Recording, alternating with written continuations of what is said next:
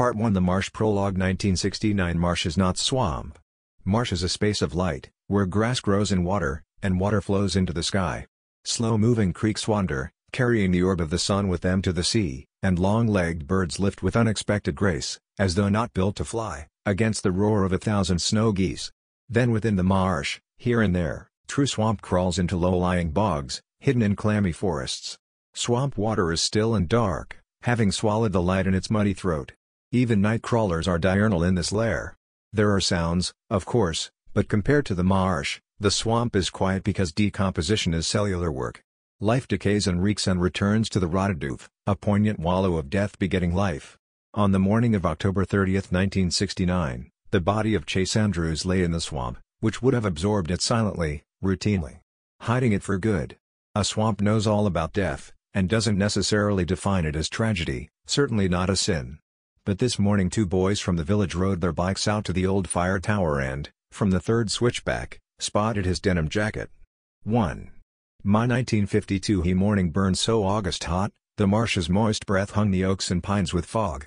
The palmetto patches stood unusually quiet except for the low, slow flap of the heron's wings lifting from the lagoon. And then, Kia, only 6 at the time, heard the screen door slap. Standing on the stool, she stopped scrubbing grits from the pot and lowered it into the basin of worn-out suds. No sounds now but her own breathing. Who had left the shack? Not Ma. She never let the door slam. But when Kia ran to the porch, she saw her mother in a long brown skirt, kick pleats nipping at her ankles, as she walked down the sandy lane in high heels. The stubby-nosed shoes were fake alligator skin. Her only going-out pair. Kia wanted to holler out but knew not to rouse Pa, so opened the door and stood on the brick and board steps. From there she saw the blue train case Ma carried. Usually, with the confidence of a pup, Kia knew her mother would return with meat wrapped in greasy brown paper or with a chicken, head dangling down. But she never wore the gator heels, never took a case. Ma always looked back where the foot lane met the road, one arm held high, white palm waving, as she turned onto the track, which wove through bog forests, cattail lagoons, and maybe, if the tide obliged, eventually into town. But today she walked on, unsteady in the ruts. Her tall figure emerged now and then through the holes of the forest until only swatches of white scarf flashed between the leaves. Kia sprinted to the spot she knew would bear the road. Surely Ma would wave from there, but she arrived only in time to glimpse the blue case, the color so wrong for the woods, as it disappeared. A heaviness, thick as black cotton mud, pushed her chest as she returned to the steps to wait. Kia was the youngest of 5, the others much older, though later she couldn't recall their ages. They lived with Ma and Pa, squeezed together like penned rabbits, in the rough-cut shack, its screen porch staring big-eyed from under the oaks. Jody, the brother closest to Kia, but still 7 years older, stepped from the house and stood behind her. He had her same dark eyes and black hair, had taught her bird songs, star names, how to steer the boat through sawgrass. "Ma'll be back," he said. "I dunno. She's wearing her gator shoes. Ma don't leave her kids. It ain't in 'em.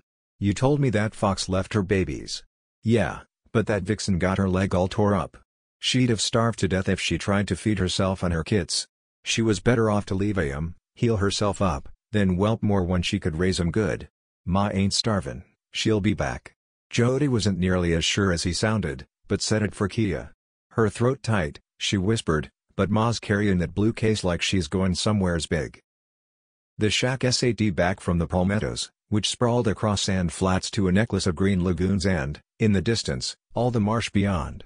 Miles of blade grass so tough it grew in salt water, interrupted only by trees so bent they wore the shape of the wind.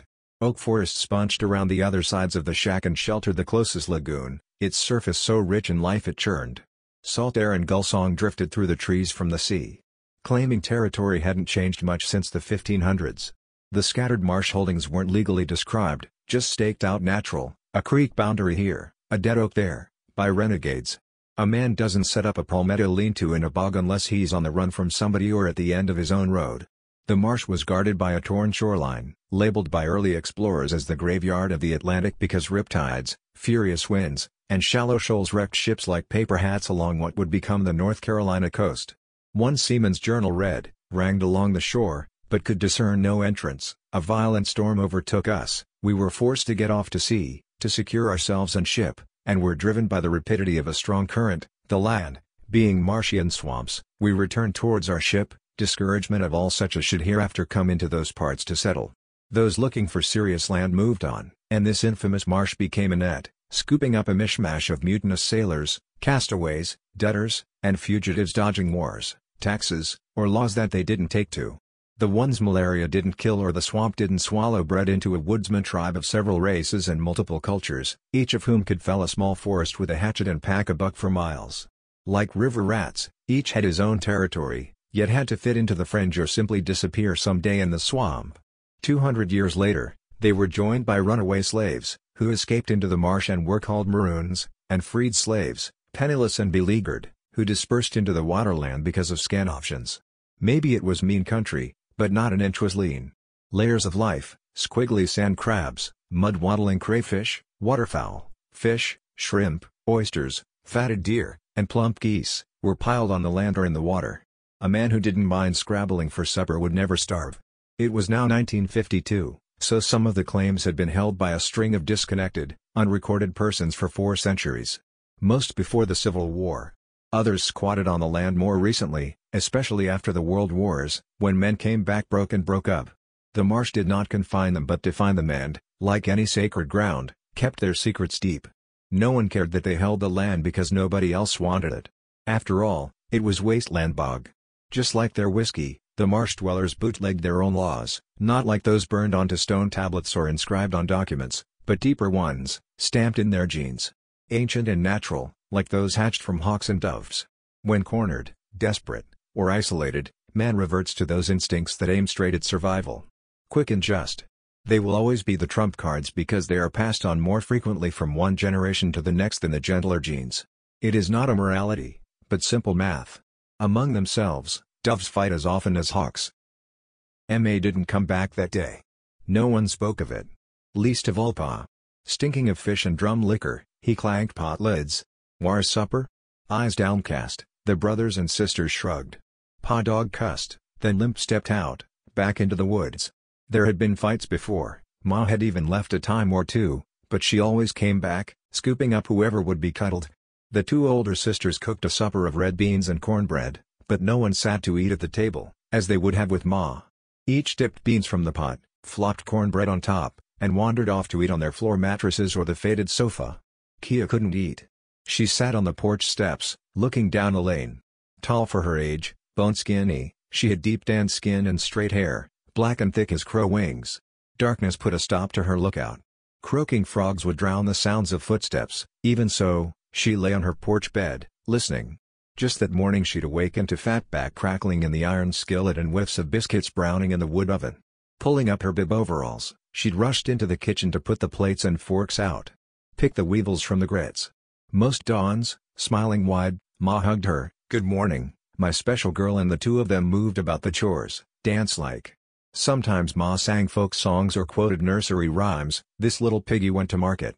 Or she'd swing Kia into a jitterbug, their feet banging the plywood floor until the music of the battery-operated radio died, sounding as if it were singing to itself at the bottom of a barrel. Other mornings Ma spoke about adult things Kia didn't understand, but she figured Ma's words needed somewhere to go, so she absorbed them through her skin, as she poked more wood in the cookstove. Nodding like she knew. Then, the hustle of getting everybody up and fed. Pa not there. He had 2 settings, silence and shouting. So it was just fine when he slept through, or didn't come home at all. But this morning, Ma had been quiet, her smile lost, her eyes red. She'd tied a white scarf pirate style, low across her forehead, but the purple and yellow edges of a bruise spilled out. Right after breakfast, even before the dishes were washed, Ma had put a few personals in the train case and walked down the road. The next morning, Kia took up her post again on the steps, her dark eyes boring down the lane like a tunnel waiting for a train. The marsh beyond was veiled in fog so low its cushy bottom sat right on the mud. Barefoot, Kia drummed her toes, twirled grass stems at doodlebugs, but a 6-year-old can't sit long and soon she moseyed onto the tidal flats, sucking sounds pulling at her toes. Squatting at the edge of the clear water, she watched minnows dart between sunspots and shadows. Jody hollered to her from the palmettos. She stared, maybe he was coming with news. But as he wove through the spiky fronds, she knew by the way he moved, casual, that Ma wasn't home. "Ya wanna play explorers?" he asked. "Ya said you're too old to play explorers." "Nah, I just said that. Never too old." Race ya. They tore across the flats, then through the woods toward the beach. She squealed as he overtook her and laughed until they reached the large oak that jutted enormous arms over the sand. Jody and their older brother, Murph, had hammered a few boards across the branches as a lookout tower and tree fort. Now, much of it was falling in, dangling from rusty nails. Usually if she was allowed to crew it all, it was as slave girl, bringing her brother's warm biscuits swiped from Ma's pan. But today Jody said, "You can be captain." Kia raised her right arm in a charge. "Run off the Spaniards." They broke off stick swords and crashed through brambles, shouting and stabbing at the enemy. Then, make-believe coming and going easily, she walked to a mossy log and sat. Silently, he joined her. He wanted to say something to get her mind off Ma, but no words came, so they watched the swimming shadows of water striders. Kia returned to the porch steps later and waited for a long time, but, as she looked to the end of the lane, she never cried.